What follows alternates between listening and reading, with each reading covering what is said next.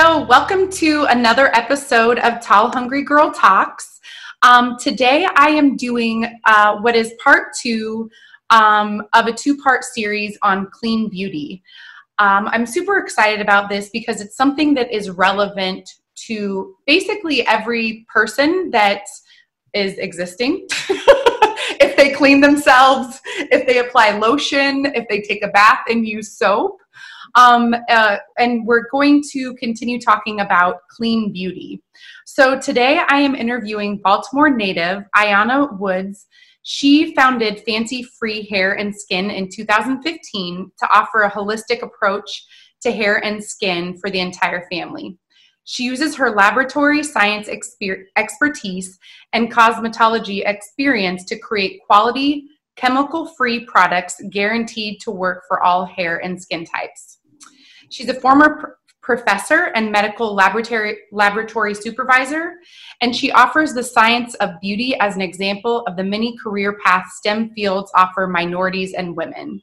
The Fancy Free Manufacturing Laboratory and Internship Program focuses on STEM training and economic development in her hometown of Baltimore City. She is dedicated to making a positive impact in Baltimore by aligning her passion for healthy living, science, and beauty with her strong conviction for the change that she wants to see in her community. And welcome, Ayana. and just a little plug for her. You can find all of her products at fancyfreehairndskin.com. I'm excited to try them myself. And so, yeah, check her out. I think it's always exciting to support, female businesses, but also local businesses. So welcome to the show. Quite the experience that you've had, and what a drastic change in career. Yeah, it's drastic, but not really. I still, the lab side, the manufacturing side is still kind of the same things. It's the business side that's way different than being obviously managing a medical laboratory. But the day-to-day grind is the same old lab stuff. Yes.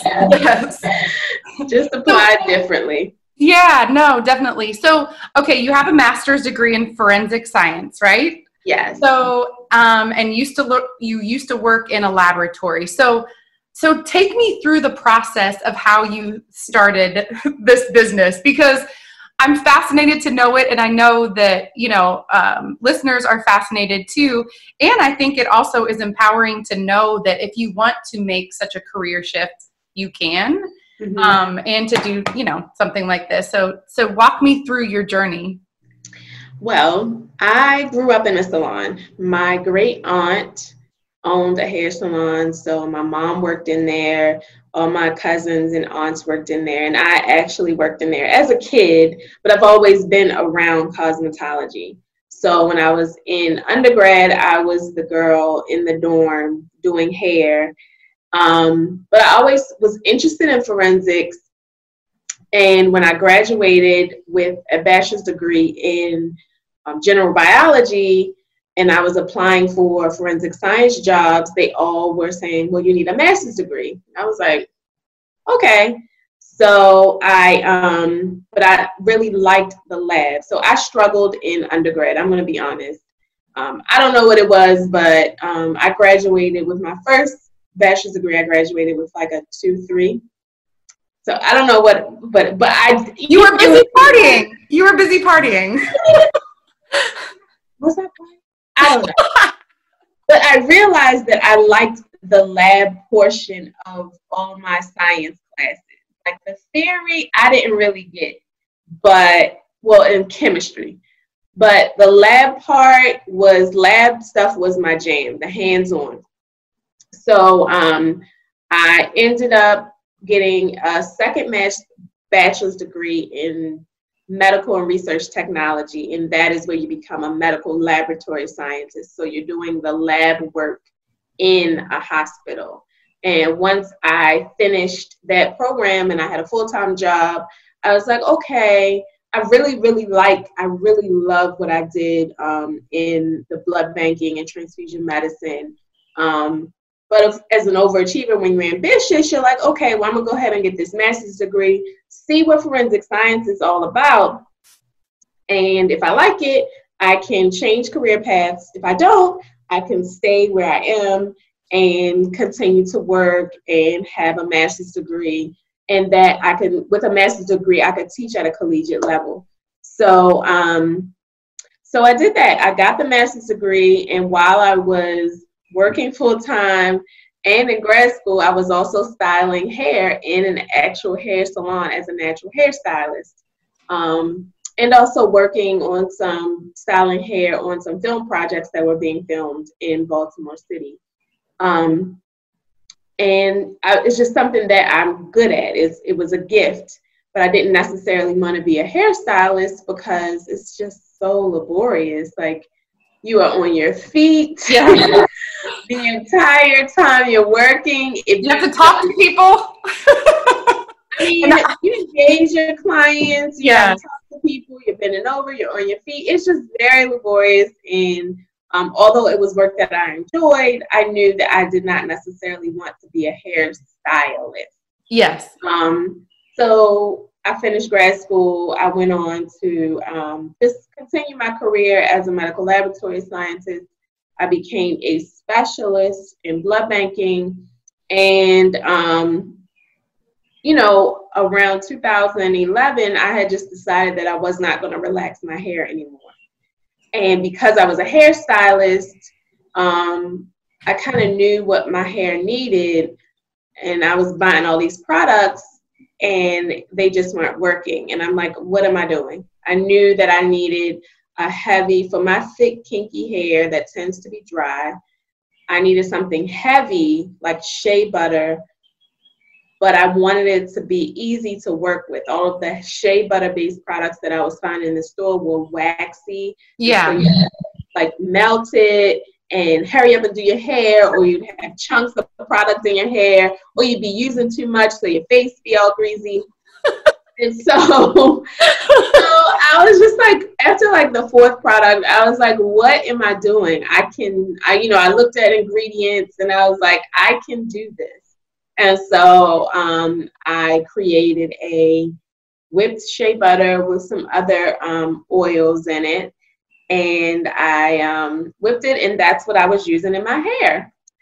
And around 2011, 2012, there wasn't much out about natural hair. You had a few YouTubers, but the people who were doing well on YouTube did not have thick, kinky hair like me. They had looser curls, and so people were just kind of like, they wanted to grow their relax out, or they had, and they were just really struggling with styling their hair, because at the time there weren't a lot of hairstylists that were doing natural hair as well. So I started getting a lot of questions out and about. I'm in the store, I'm in Marshall's, I'm in the grocery store, I'm at work, and I'm a scientist. So I spend my 8 hours a day looking at papers, looking at computer screen, only engaging with my, 5 or 6 colleagues at a time. And so as a scientist, I fed my introvert. And when I'm getting a lot of questions from strangers, it's like, I want to help because I'm a helper, but I need to set boundaries because I'm not a big talker if I don't know you. So I started Fancy Free Natural Hair Consults.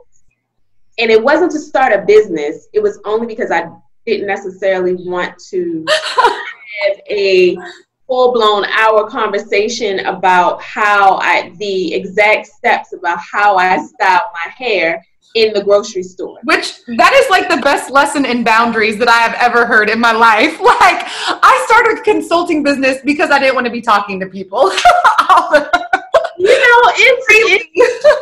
It was wild, because it's like, oh, your hair looks good.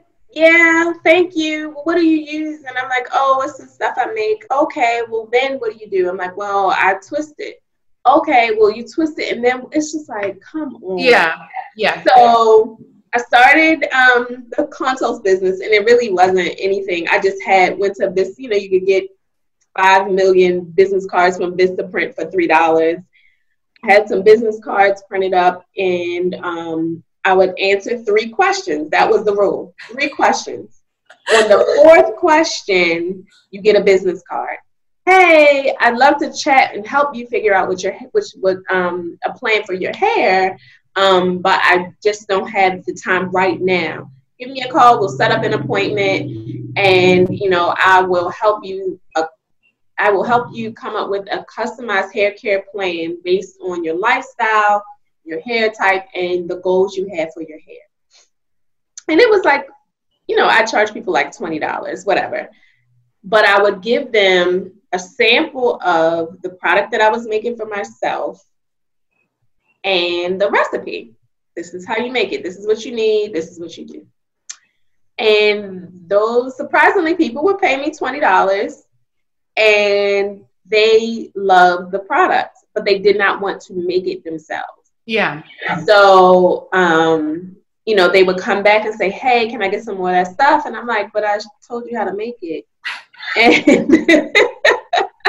you're like, I don't understand what you're not understanding. They're like, yeah, but can you just like sell me another bucket? And I'm like, okay, whatever. So at first I was sending PayPal invoices, and I was like, what am I doing? Let me just set up an Etsy store. So I bought a domain and had it redirect to an Etsy store, and I'm selling this product. And the first year that I did that on Etsy, I made $3,000. And I was like, okay, you know. And at that time, towards the end of 2015, I'm pregnant. There's a huge change in computer system going on in my job. So as a manager, I'm training, I'm testing, I'm building, I'm in meetings. And I'm also, you know, married, so I got to be a wife. And I'm also building a direct sales company, a direct sales team. And so 2016 comes, I had my baby, I go back to work half-time, and I look at the numbers, and compared to 2015, I had grown 500%. Wow. With all of that going on, with no real focus on marketing this product. Like, it was in a janky, like, deli soup container, labels that I printed that I stole from work. Like, it was so janky.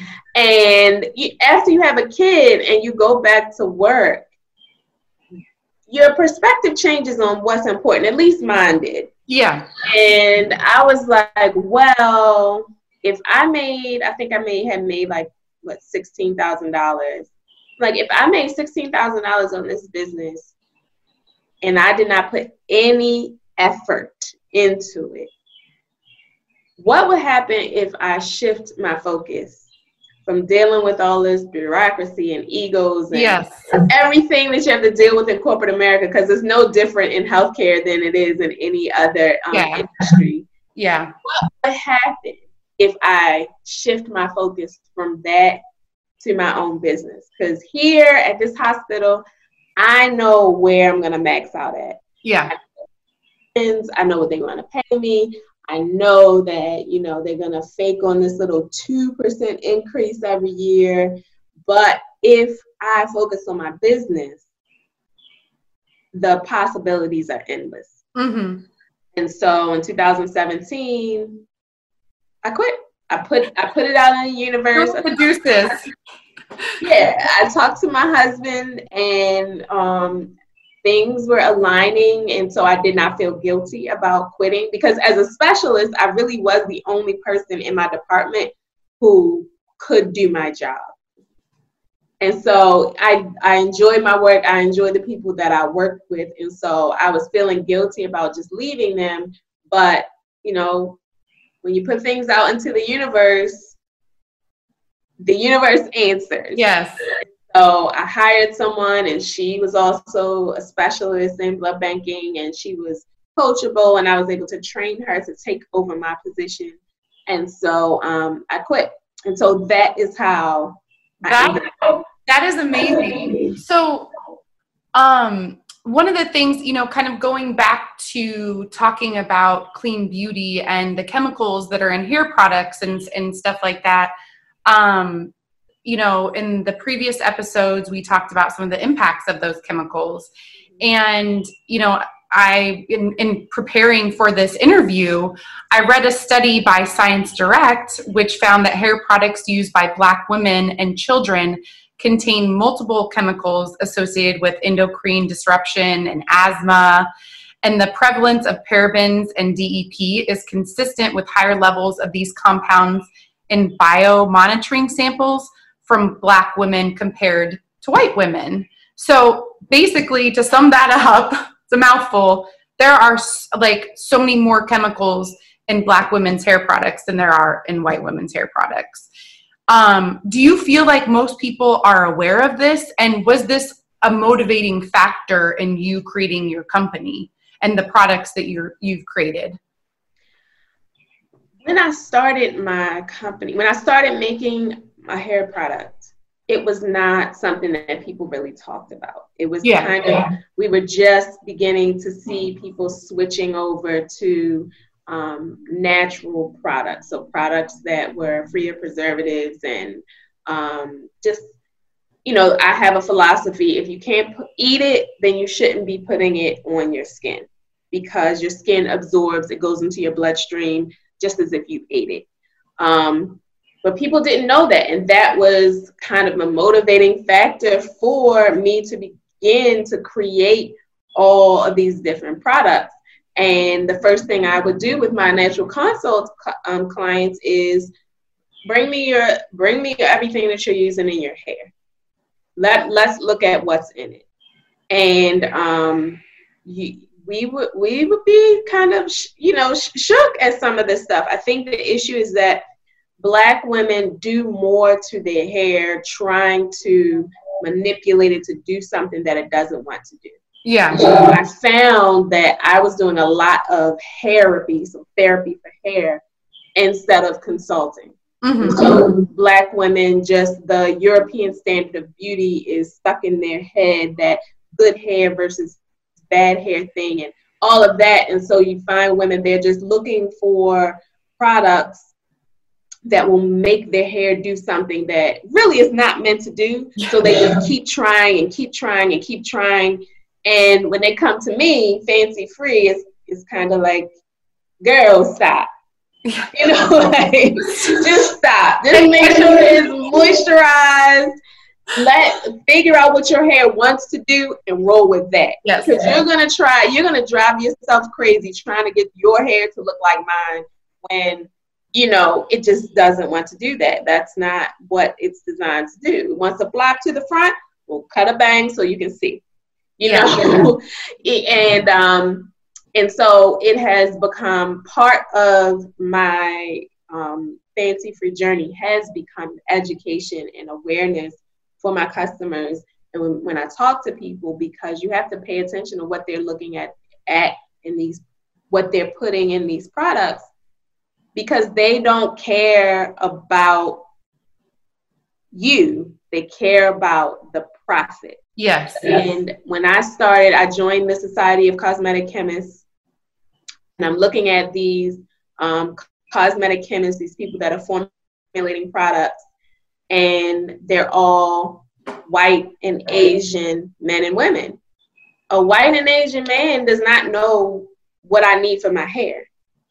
What they're doing is formulating products based on what the company needs, and then marketing it to African American women because we're going to buy. We spend 9 times more than any other ethnic group on hair and skin products. Oh, wow. 9 times more. So that's why we're more exposed, because we're using more, we're trying more. Exactly. Yes.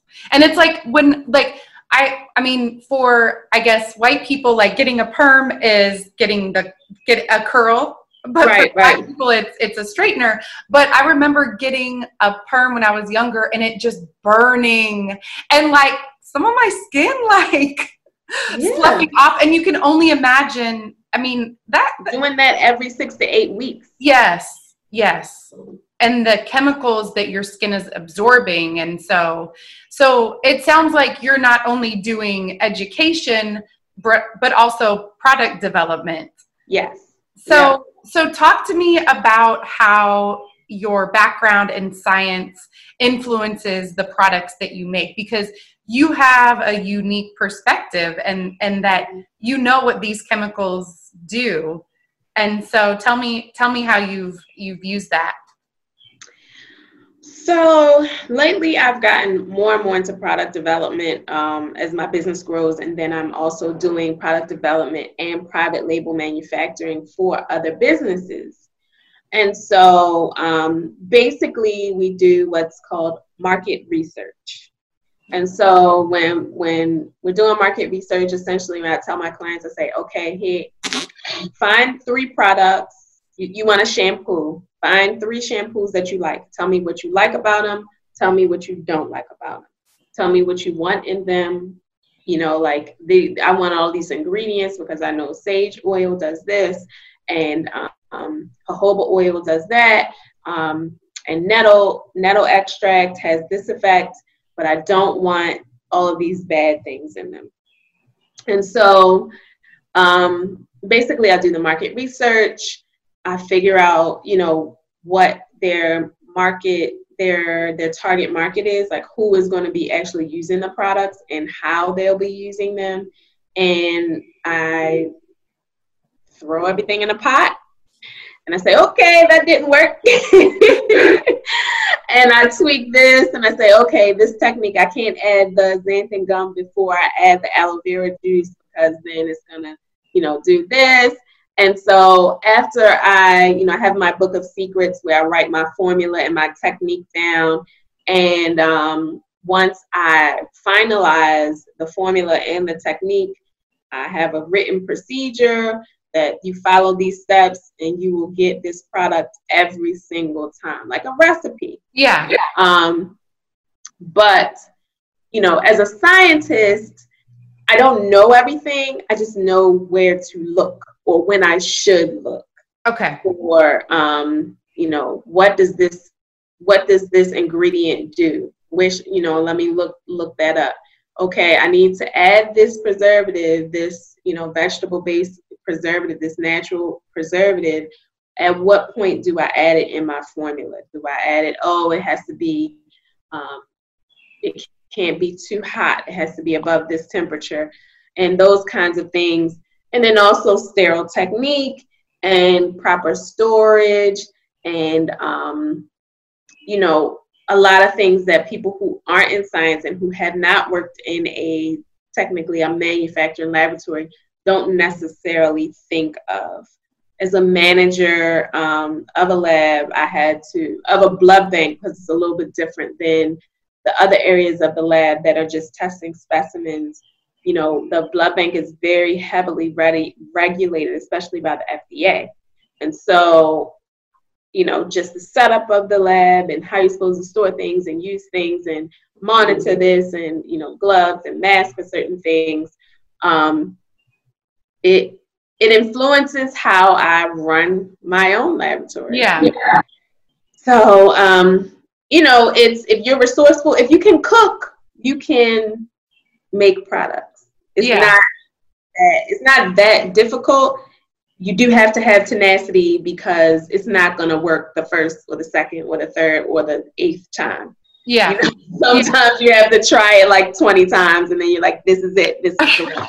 So how do you go about ensuring, because, you know, when we say natural and stuff like that, like not all chemicals are bad. I think that's what people like, you know, I talked about that in my previous episode, is that, you know, it also often has to do with dosage and, you know, how it's being used and all of that. And so not all chemicals are necessarily bad, and really everything is kind of technically a chemical. Like chemicals come from natural ingredients, right? Yeah. And so things I've learned right. researching for Here's your degree. You're a scientist now.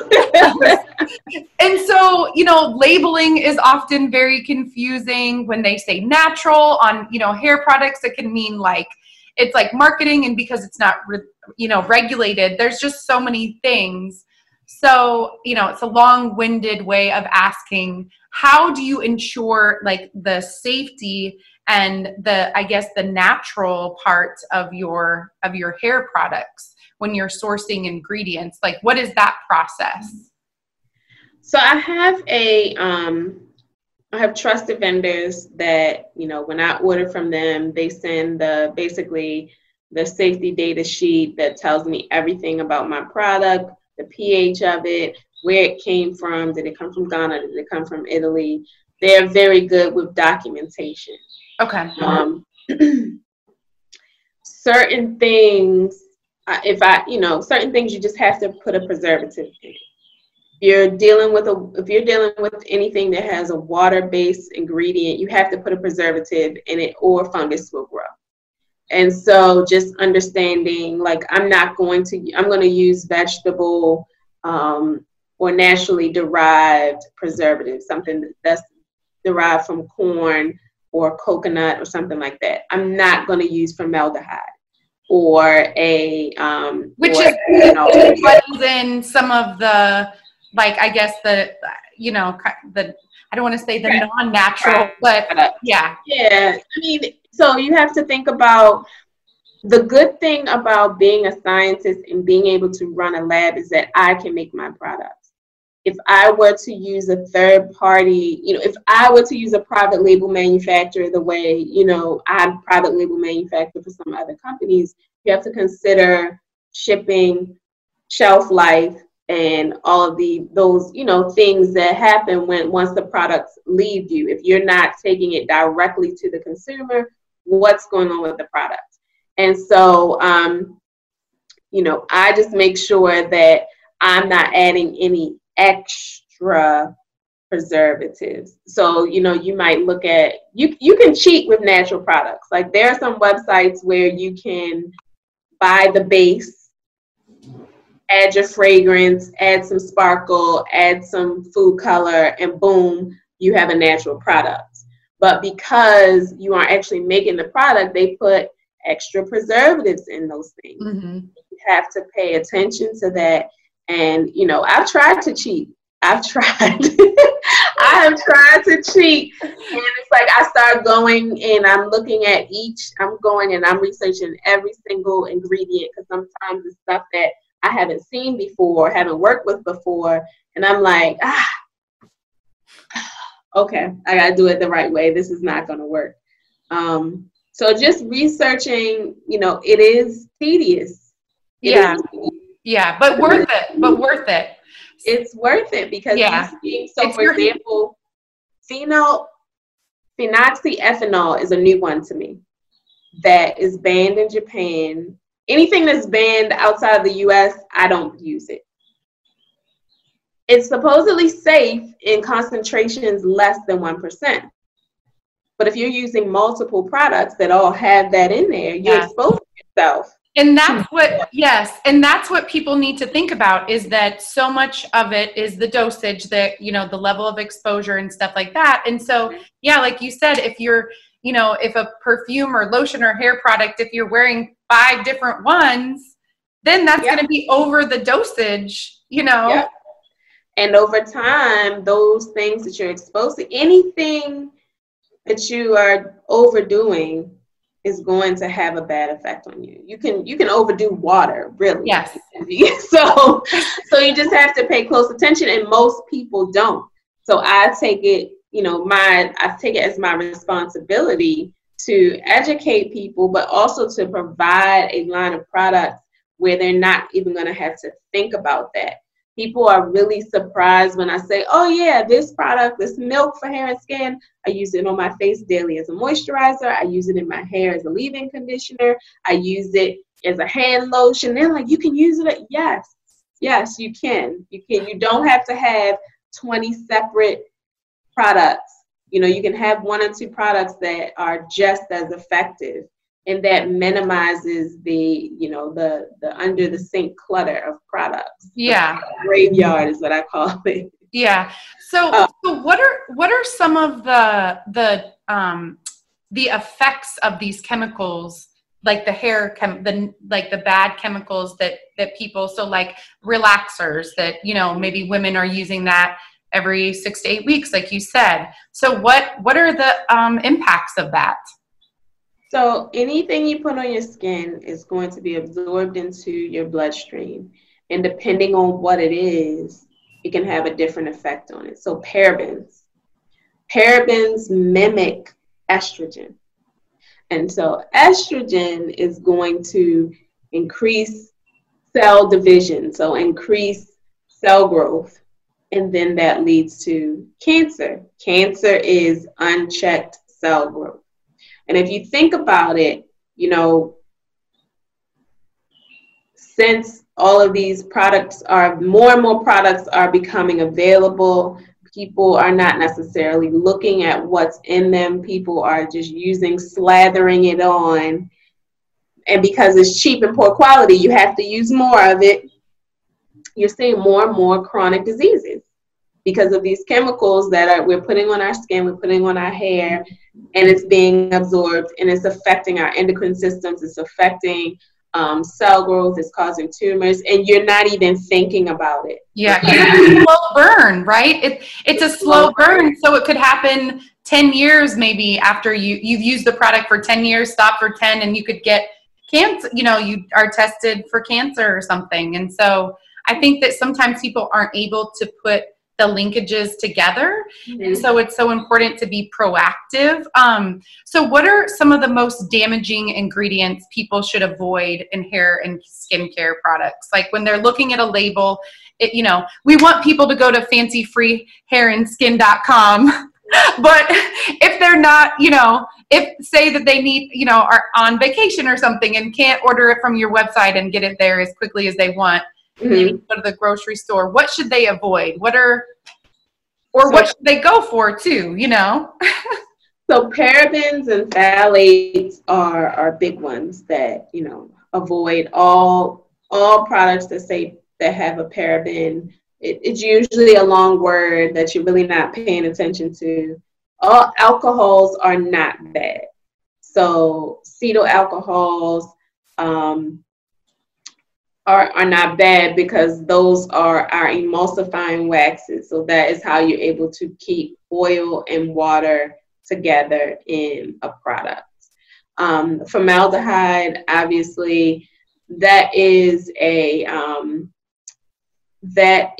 used sometimes as a preservative, but it can cause respiratory issues, and they aren't sure if it is related to lung or nasopharynx cancer. Toluenes and, phenoxyethanol is one that I just talked about. And then aluminum, which is an antiperspirant, we avoid that. So there were a lot of studies that directly linked aluminum in deodorant to causing breast cancer. And I think since the shift to natural deodorant has probably affected a lot of profit margins, then you see a lot of dialing back and backtracking on that claim. It's also associated with Alzheimer's because people with kidney disease can't filter out the aluminum and it goes to their brain. And so you see that people, my goodness, there have been studies that people with Alzheimer's have elevated levels of aluminum in their brain. But they're saying that you can't prove that it's the aluminum. And it's just kind of like, just avoid it all. Yes, I switch natural deodorants. And let me tell you, it is a process. I'm not going to lie. It is a process that I have been going through during quarantine. And I'm glad that I've been going through it. Yeah, it's time to do it. Yeah, but now, I feel like my body is adjusted. And two, it's I feel like it's natural for your body to sweat. And so not sweating is is a little not natural. No. And it's something new. It's something new that, you know, I feel like it's the 40s or 50s where that is when antiperspirants became a thing. Yeah. Before that, you just sweat and you put perfume on, or, you know, whatever deodorants they had available. But I always, for people who are hesitant, I always give the visual of, imagine you have some cantaloupe in a Tupperware that you forgot in your car in the summertime. And when you open that molded, nasty cantaloupe, what it smells like. That's what's going on when you put antiperspirant in your underarms. It's blocking your pores, preventing the toxins from coming out. So when they do come out, you smell bad because it's been held inside, festering. And so instead of you saying, oh, let me not wear deodorant, you're like, I need stronger deodorant because I stink. No, you're just letting it fester, and to the point where it's and because it really, antiperspirant really doesn't work. Like, people still sweat. Yeah. You know, so it's like you're putting all of this in your body for nothing. Yeah. So I just, you know, just be very careful with phthalates, parabens, aluminums, toluene, formaldehydes. And everyone has a smartphone. If it's something that you're like confused, just Google it. And it might make shopping your trip to Target a little bit longer, but I mean, especially right now, like, where else do you have to go? You only have Target and Walmart anyway, so just take your time. Yes. So what would be, I guess, like, my final question to you would be that I know, and, you know, I talked about this in the previous episode, is like beginning the process of switching out your care products. Mm-hmm. So in terms of like hair, like, what is like the first step that you think that women can take? Because shampoo and conditioner, like, you know, white women, like, I used to wash my hair every single day. Mm-hmm. And I know that, like, most of my Black girlfriends, they don't do that. You know what I mean? Right. So for me, switching out my shampoo and conditioner would probably be the most important thing. But I guess for women in general, like, what do you think that they should start with? Because I feel like some people think, oh my gosh, this is just so much. Like, what is the first step that people can take to get on this journey of natural care products? I think when you know, moisturizers are easy. You know, like, you pick a moisturizer that isn't full of water, that isn't full of mineral oil, and you try it and you say, oh, I'm not ashy today, this is gonna work. Hair and natural deodorant is a little bit different. That is also a mindset. So you just have to go in prepared that this is going to be a journey. Some days it's going to work for me, and other days it's not. All days, I'm still beautiful. Yes. So, you know, amen. Even as a hairstylist, when I first, like, I grew my relaxer out. So my hair was always really, you know, long. And so I grew it out. And then after, I'd say about 10 months of growing it out, I just cut it. And so that was an adjustment. And even as a hairstylist, I had good hair days and bad hair days as I was figuring out what was working for my hair. And it's not just the products, it's the styling techniques, you know. And on days when it wasn't looking too hot, I would just put a flower in it and put some makeup on and be like, I'm owning it today because, you know, this hair is just not, you know, it's not doing something for me. But it's a mindset, and people are quick to, you know, you just have to go in knowing that I'm in this for the long haul, and my health is better. Yes. Well, thank you so much for being on the podcast. I really appreciate all of your information, your perspective. Like I said at the beginning of the podcast, you can find her products at fancyfreehairandskin.com. And you can find this podcast on Apple Podcasts, Spotify, iHeartRadio, and on my website at tallhungrygirl.com. Thanks again, everyone, for joining us. Until next time.